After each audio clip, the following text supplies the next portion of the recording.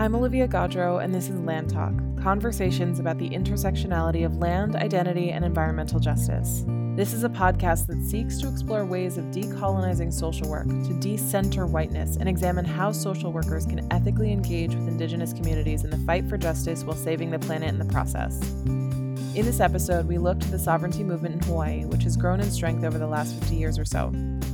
The native people of Hawaii, also known as Kanaka Maoli, have experienced hundreds of years of displacement due to colonization and Western occupation, and in many ways, these events parallel the experiences of other Indigenous communities in North America. The land, language, culture, and the way of life was stolen, as Kanaka Maoli were forced to assimilate and integrate into quote-unquote Western civilization. For decades, grassroots movements in Hawaii have been growing in strength, calling for the return of Hawaiian sovereignty.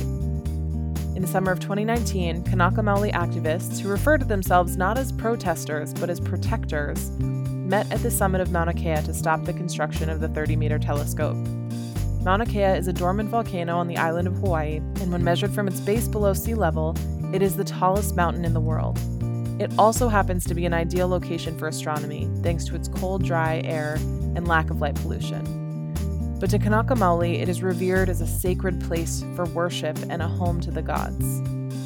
The 30-meter telescope, or TMT, is far from the first telescope to be built on Mauna Kea, but it would be the largest, towering over 200 feet tall and 30 meters in diameter.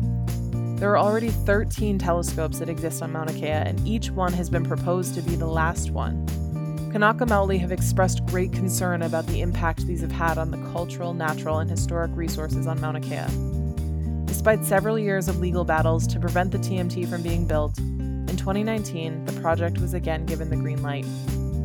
What began as a movement to prevent further desecration in a sacred place took on a life of its own. At the summit of Mauna Kea, in place of a telescope, Kanaka Maoli not only established a system of communal living, including medical care, food, supplies, and shelter, they also established Pu'uhuluhulu University, a collective place to share knowledge and traditional cultural values. To quote Hawaiian activist Mehana Kihoi, they thought they were building a telescope, but instead, they awoke a nation. To this day, there has not been a final resolution regarding the TMT. I grew up in Hawaii, but I am not Hawaiian. I'm a white woman in pursuit of a master's degree in social work, and I often find myself questioning my place, not only in this fight for Hawaiian sovereignty, but in engaging in Indigenous movements at a time when BIPOC leaders in social work are needed. To help me explore some of these questions, I invited Dr. Jamaica Heolimeleikalani Osorio to have a conversation about some of these things. She's a native Hawaiian, a professor of the University of Hawaii at Manoa, and she's also an activist and a poet and was a prominent presence at the summit of Mauna Kea. If you were to Google her name, you're likely to find raw emotional images of her tied to a cattle guard at the summit of Mauna Kea, using her body to protect the land she holds sacred. Jamaica also happens to be someone I have known my whole life, and I am honored to have the opportunity to have this conversation with her.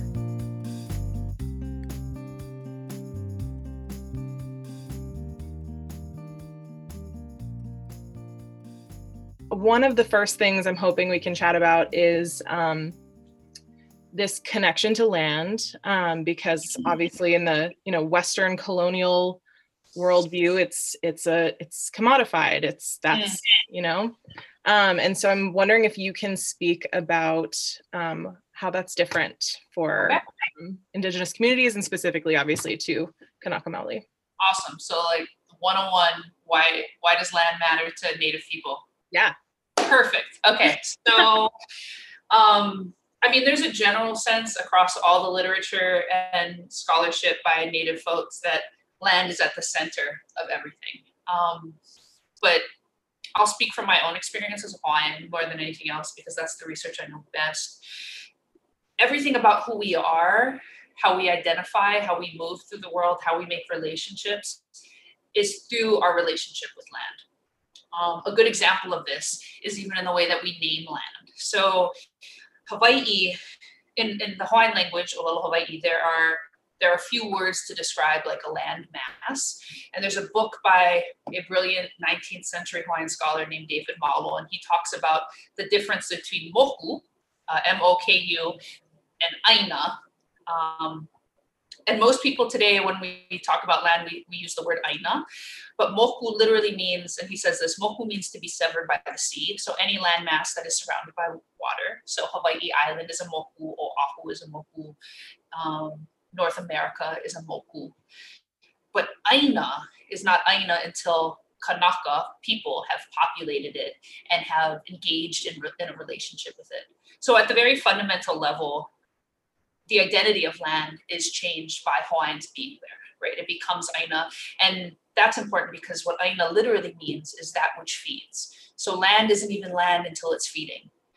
And this is at the center of how I think Hawaiians view their universe, is that land feeds, we feed land, and then together we have this familial relationship. Another important part of this relationship is the way that we recognize that our gods both gave birth to these islands and gave birth to us. And that the first Hawaiian man was both. So there's this old Hawaiian story about this god, Papa, who's the god, she's often talked about as female, but she's the god of the earth. And then there's Wakea, the god of the atmosphere. And they come together and they give birth to all the islands. And then after they give birth to the islands, Wakea sleeps with his daughter, Ho'ohukulani, which means the woman who puts stars in the sky. And their first child is stillborn, so they plant him in the earth. His name is Haloa Nakalo Kapalili. And from his corpse, essentially, grows the first kalo plant. And that becomes like the staple of the Hawaiian people. And then their second child, he lives, his name is Haloa. He has the same name, Haloa, and he becomes our ancestor. So at the very beginning, what we recognize is that they're our family, they're our grandparents. And so we're gonna behave accordingly. So that's like the 101, why do we love land? Why does land matter? Well, because it gives us life and because it's who we come from. And the less we recognize that, actually, the less Hawaiian we are. When we fail to recognize that, we do a disservice to what it means to be Hawaiian. I think I saw a video recently of you talking about, I think you were at Mauna Kea talking about Aloha Aina and that whole idea. I wonder if you can speak to that. Yeah, for sure. So Aloha Aina is a word we hear a lot these days in Hawaii. It literally means to love the land.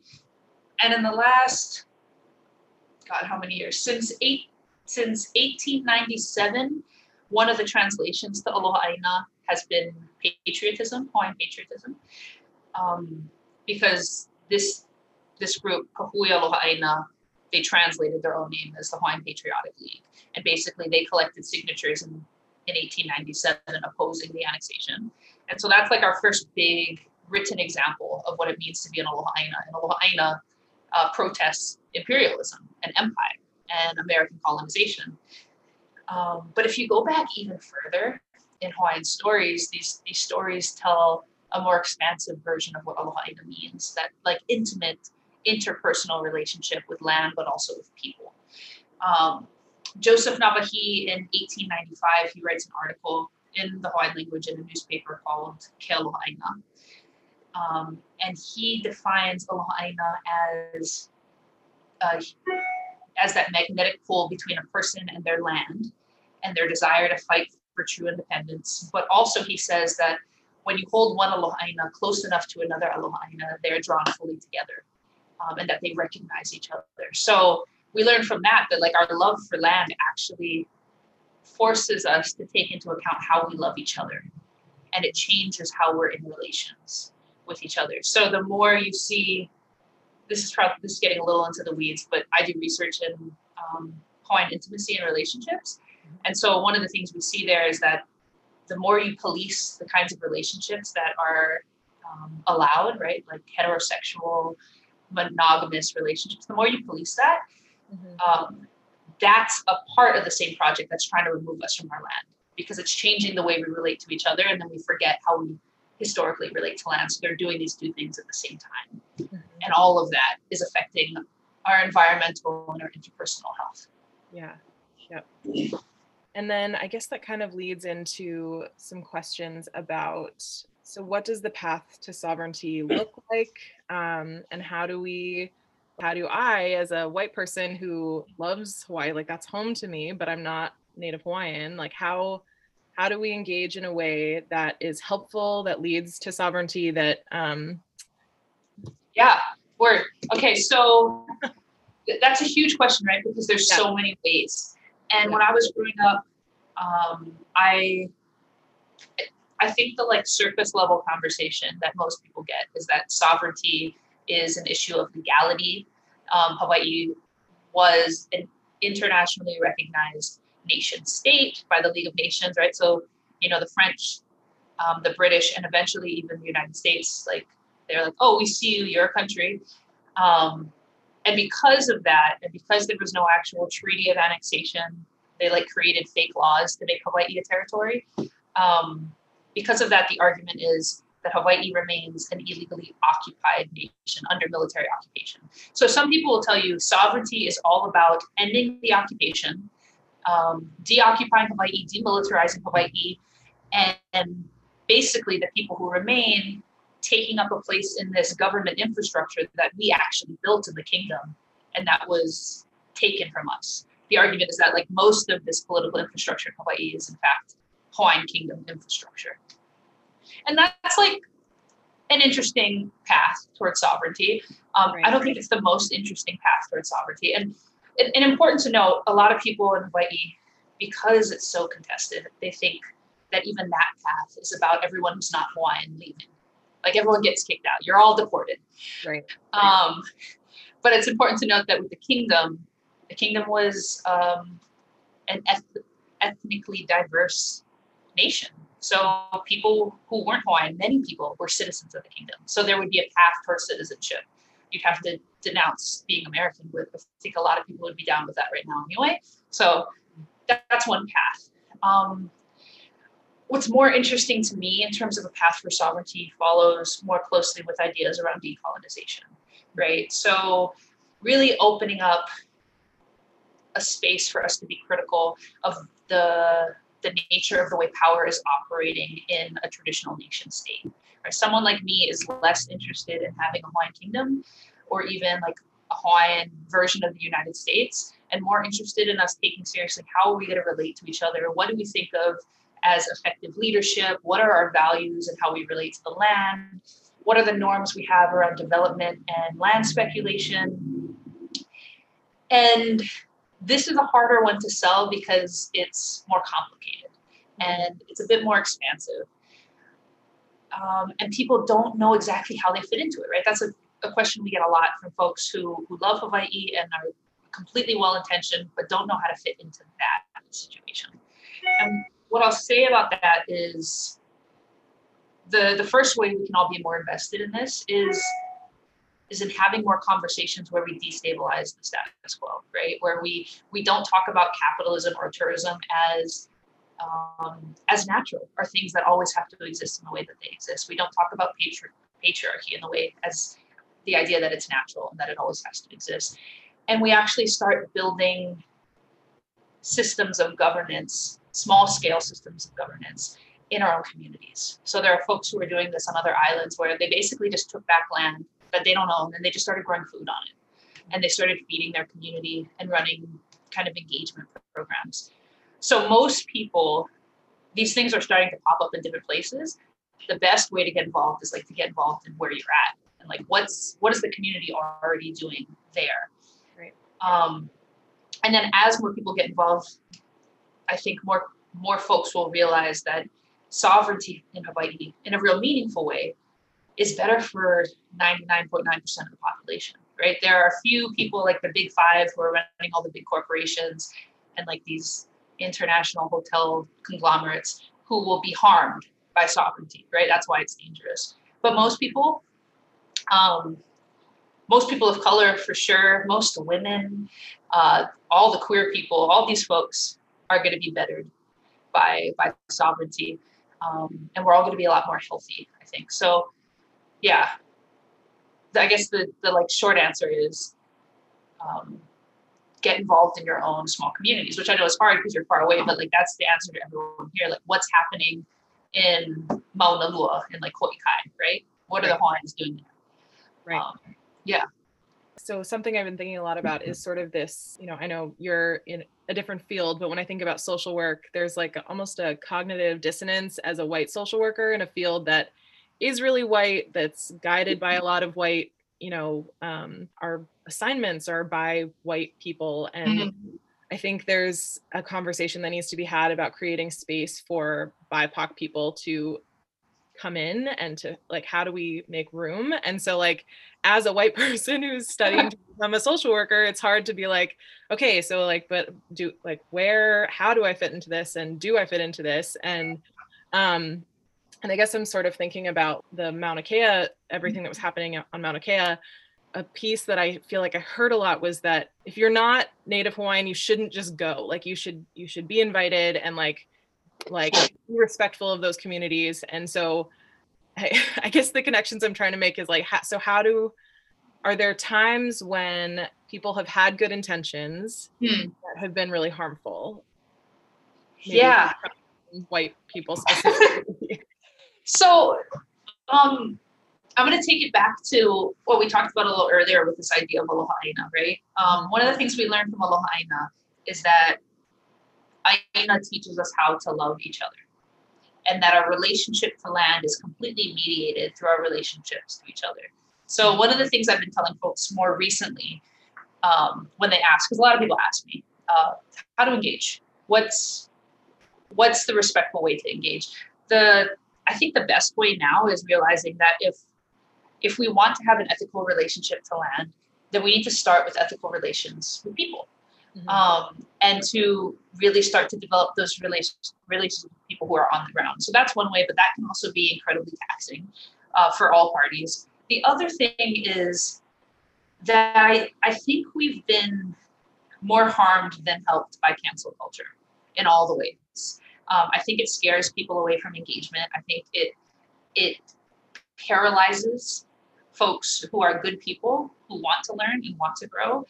And I don't want to pretend like that thing doesn't exist, because it is like this real thing that impacts the way that people engage. But to me, the most important thing is not that people who come to support us, that they're perfect. What's most important to me is that everyone who comes, including myself, is ready to be held accountable. And how we respond to being held accountable. And I wish I could say that everyone will hold folks accountable in a way that that is just, but I can't say that, right? Like there's all kinds of layers that go into this, but the best thing someone can do is like come with their whole heart and their whole selves, trying to develop real relationships with people before places. Because a part of the issue is that we're saying too many people are developing a relationship with our places without letting us mediate it, right? And we're getting cut out of that equation. But if we can develop more relationships with each other, to the point where if someone F's up, I can say, you know what, you really messed up. And I don't want to cancel you. Like, I want you to know you messed up, and I want us to heal from this so that we can move forward. So that's the way. And I did hear people saying, like, if you're not Hawaiian, you shouldn't be going to the Mauna. And I think that's unfortunate, because yes, on the one hand, I really just wanted to be there with all my people. But there were so many great allies who showed up and like did really good work. And I think more would have showed up if they felt like we wouldn't just cancel them for doing so. The truth is, being an ally is important, but also like it takes courage. In all the ways you have to, like, it takes courage amongst you and fellow white allies to stand up for when people are saying effed up shit stuff. It takes courage to engage in a space out where you aren't in the center. I'm thinking, I'm going back to that, knowing someone. So if we're talking about Mauna Kea, like knowing someone who's there and not just going and I just think about the trap of it becoming like a tourist destination, like, oh, there's all this cool stuff. And the tourism volunteering, when people like go. When they go hoofing and stuff, they go save the world by farming in someone else's land when they weren't invited. No, and here's the thing: is like invitation is important, and consent to enter is important. Yeah, and we don't want to burden, a lot of people have the same Hawaiian friend, right? We don't want to burden that one Hawaiian friend to have to issue out all those invitations. Right. But I think there's a way to think ethically about invitation and consent without needing like a permission slip. Yeah. But it's scary. Like I did that. That's scary. Yeah. I didn't go to Standing Rock because I didn't think it was my place. Right. Even though they were calling people to come, I was like, that's not my land. One of the other pieces that I've been thinking a lot about is like this idea of land stewardship as a piece of environmental justice, and in terms of sort of a path towards sovereignty, but also in terms of literally saving the planet, because a lot of indigenous ways of caring for the land are much more sustainable. And I guess I'm thinking about what you talked about this a little bit, but what that could look like. I think specifically on Oahu, where it's, there's a huge tourism industry. There's a lot, like not a ton of land left. Like what does that look like to kind of reclaim that space? Yeah. So I think it's good to start with the understanding that we're never going to get out of this with capitalism, right? Capitalism always was never about sustainability. In fact, it was always about the opposite, maximizing profits by exploiting land and labor to the most expansive degree, right? Like the more you exploited, the better you were doing in capitalism. One of the problems in Hawaii is that we're often faced with this question, if not tourism, we have nothing, right? If not tourism, then what? And it is, you're right, like it is a huge issue on Oahu because there is much less undeveloped space on Oahu.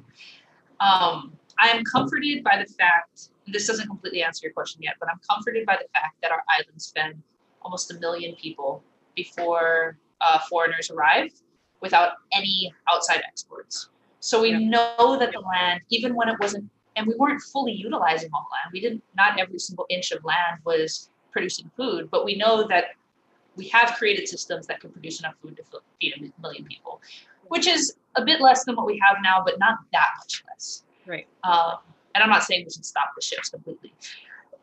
What I know about land is that even under the harshest conditions, if you invest in land, not in money, but like invest time in land, that it does heal. Mm-hmm. So one of the things we're asking is for us to stop developing land that doesn't need to be developed for any reasons, right? Some people, we have a huge affordable housing issue in Hawaii, but the issue is not a shortage of housing, right? We don't need more people to come and say, I'm going to build more affordable housing. We've got plenty of housing, just nobody can afford to be in it because there's too many military folks and there's too many empty hotel rooms and too many empty Airbnbs.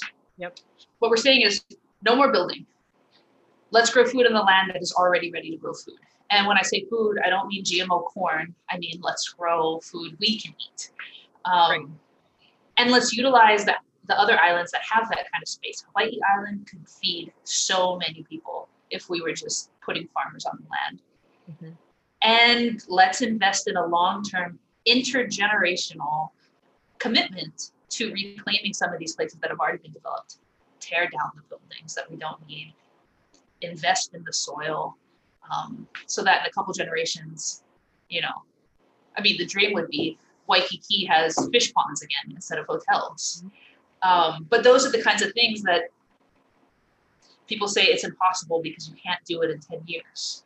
Right. But if we're really talking about sustainability, why wouldn't we invest in something that would last us a couple thousands of years if we gave it a few hundred years to rest?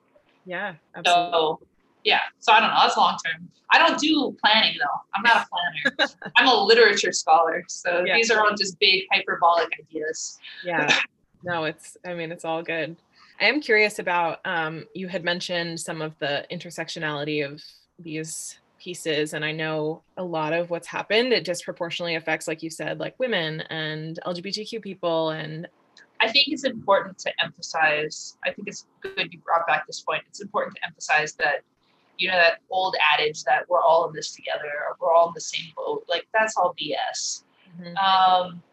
I saw a meme the other day that said, we're all in the same ocean, but we're not all in the same boat. And I'm not even sure I agree with that, but that's closer to the truth. Yeah.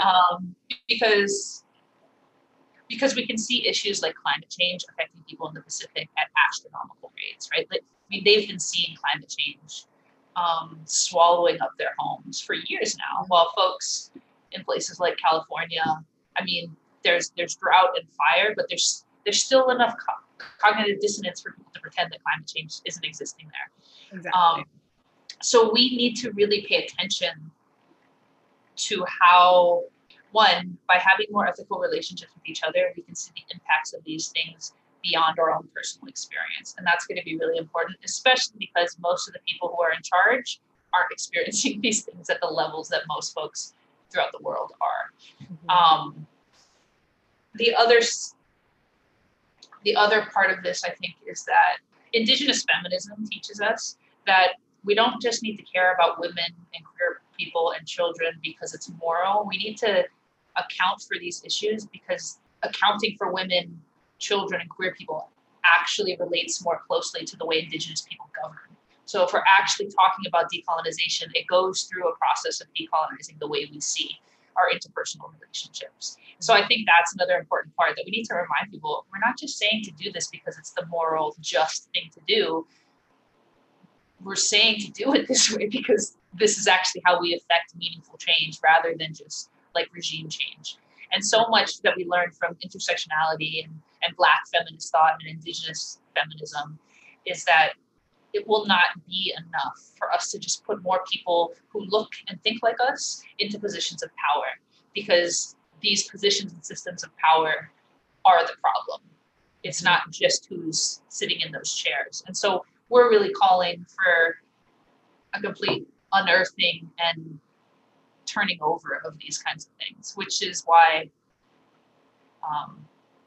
I think that makes a lot of people really uncomfortable. But I also think that this particular moment where we're fighting this neo-fascism is making people more aware of some of these pretty old arguments that folks in my communities have been making for a while, that most people in the United States couldn't even see as legitimate, because we had this whole like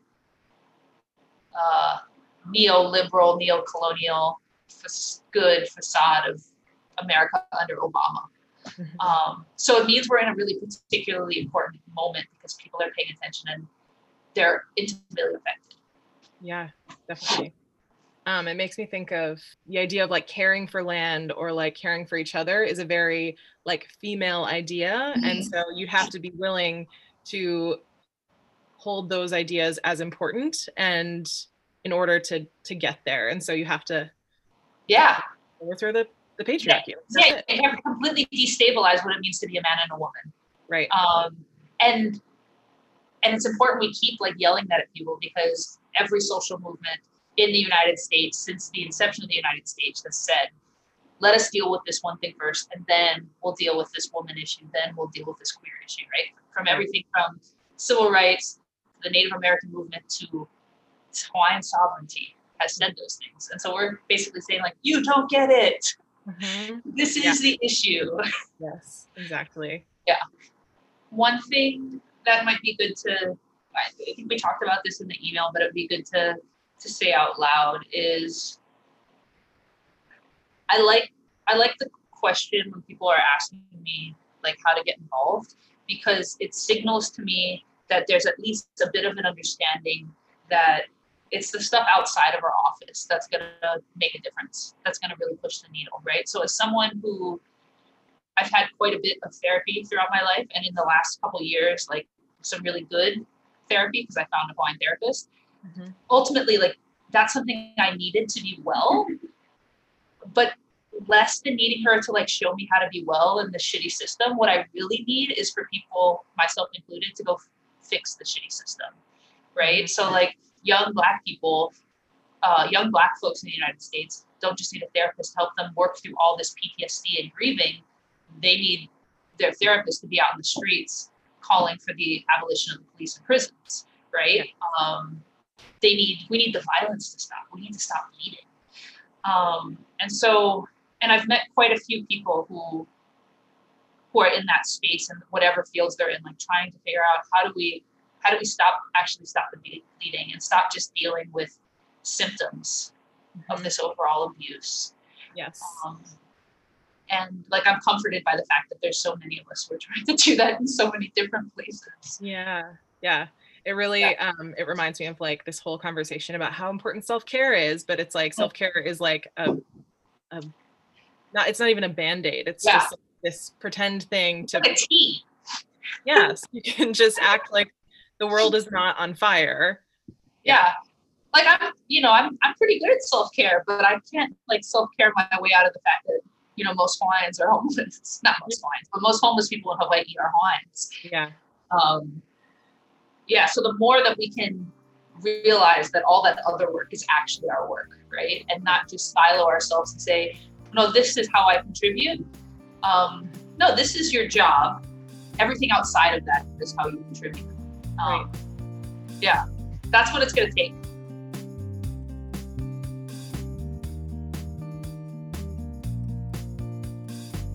In this episode, Dr. Osorio spoke about a few different paths to sovereignty, including deoccupying, demilitarizing, decolonization, and the deconstruction of the way we prioritize the things that hold importance to us. She highlighted the intersectionality of sovereignty, feminism, LGBTQ rights, and environmental justice, and that in order to effect change, we must not only develop an understanding of these intersections, but we need to nurture our relationships with each other. As social workers, we have a responsibility to disrupt the status quo, but we must do so in a way that honors and amplifies the voices of those we seek to support. And to do this, it's critical to put in the work of establishing meaningful relationships. I want to thank Dr. Osorio again for joining me in this conversation, and to the listeners out there, I hope you'll join me next time here on Land Talk.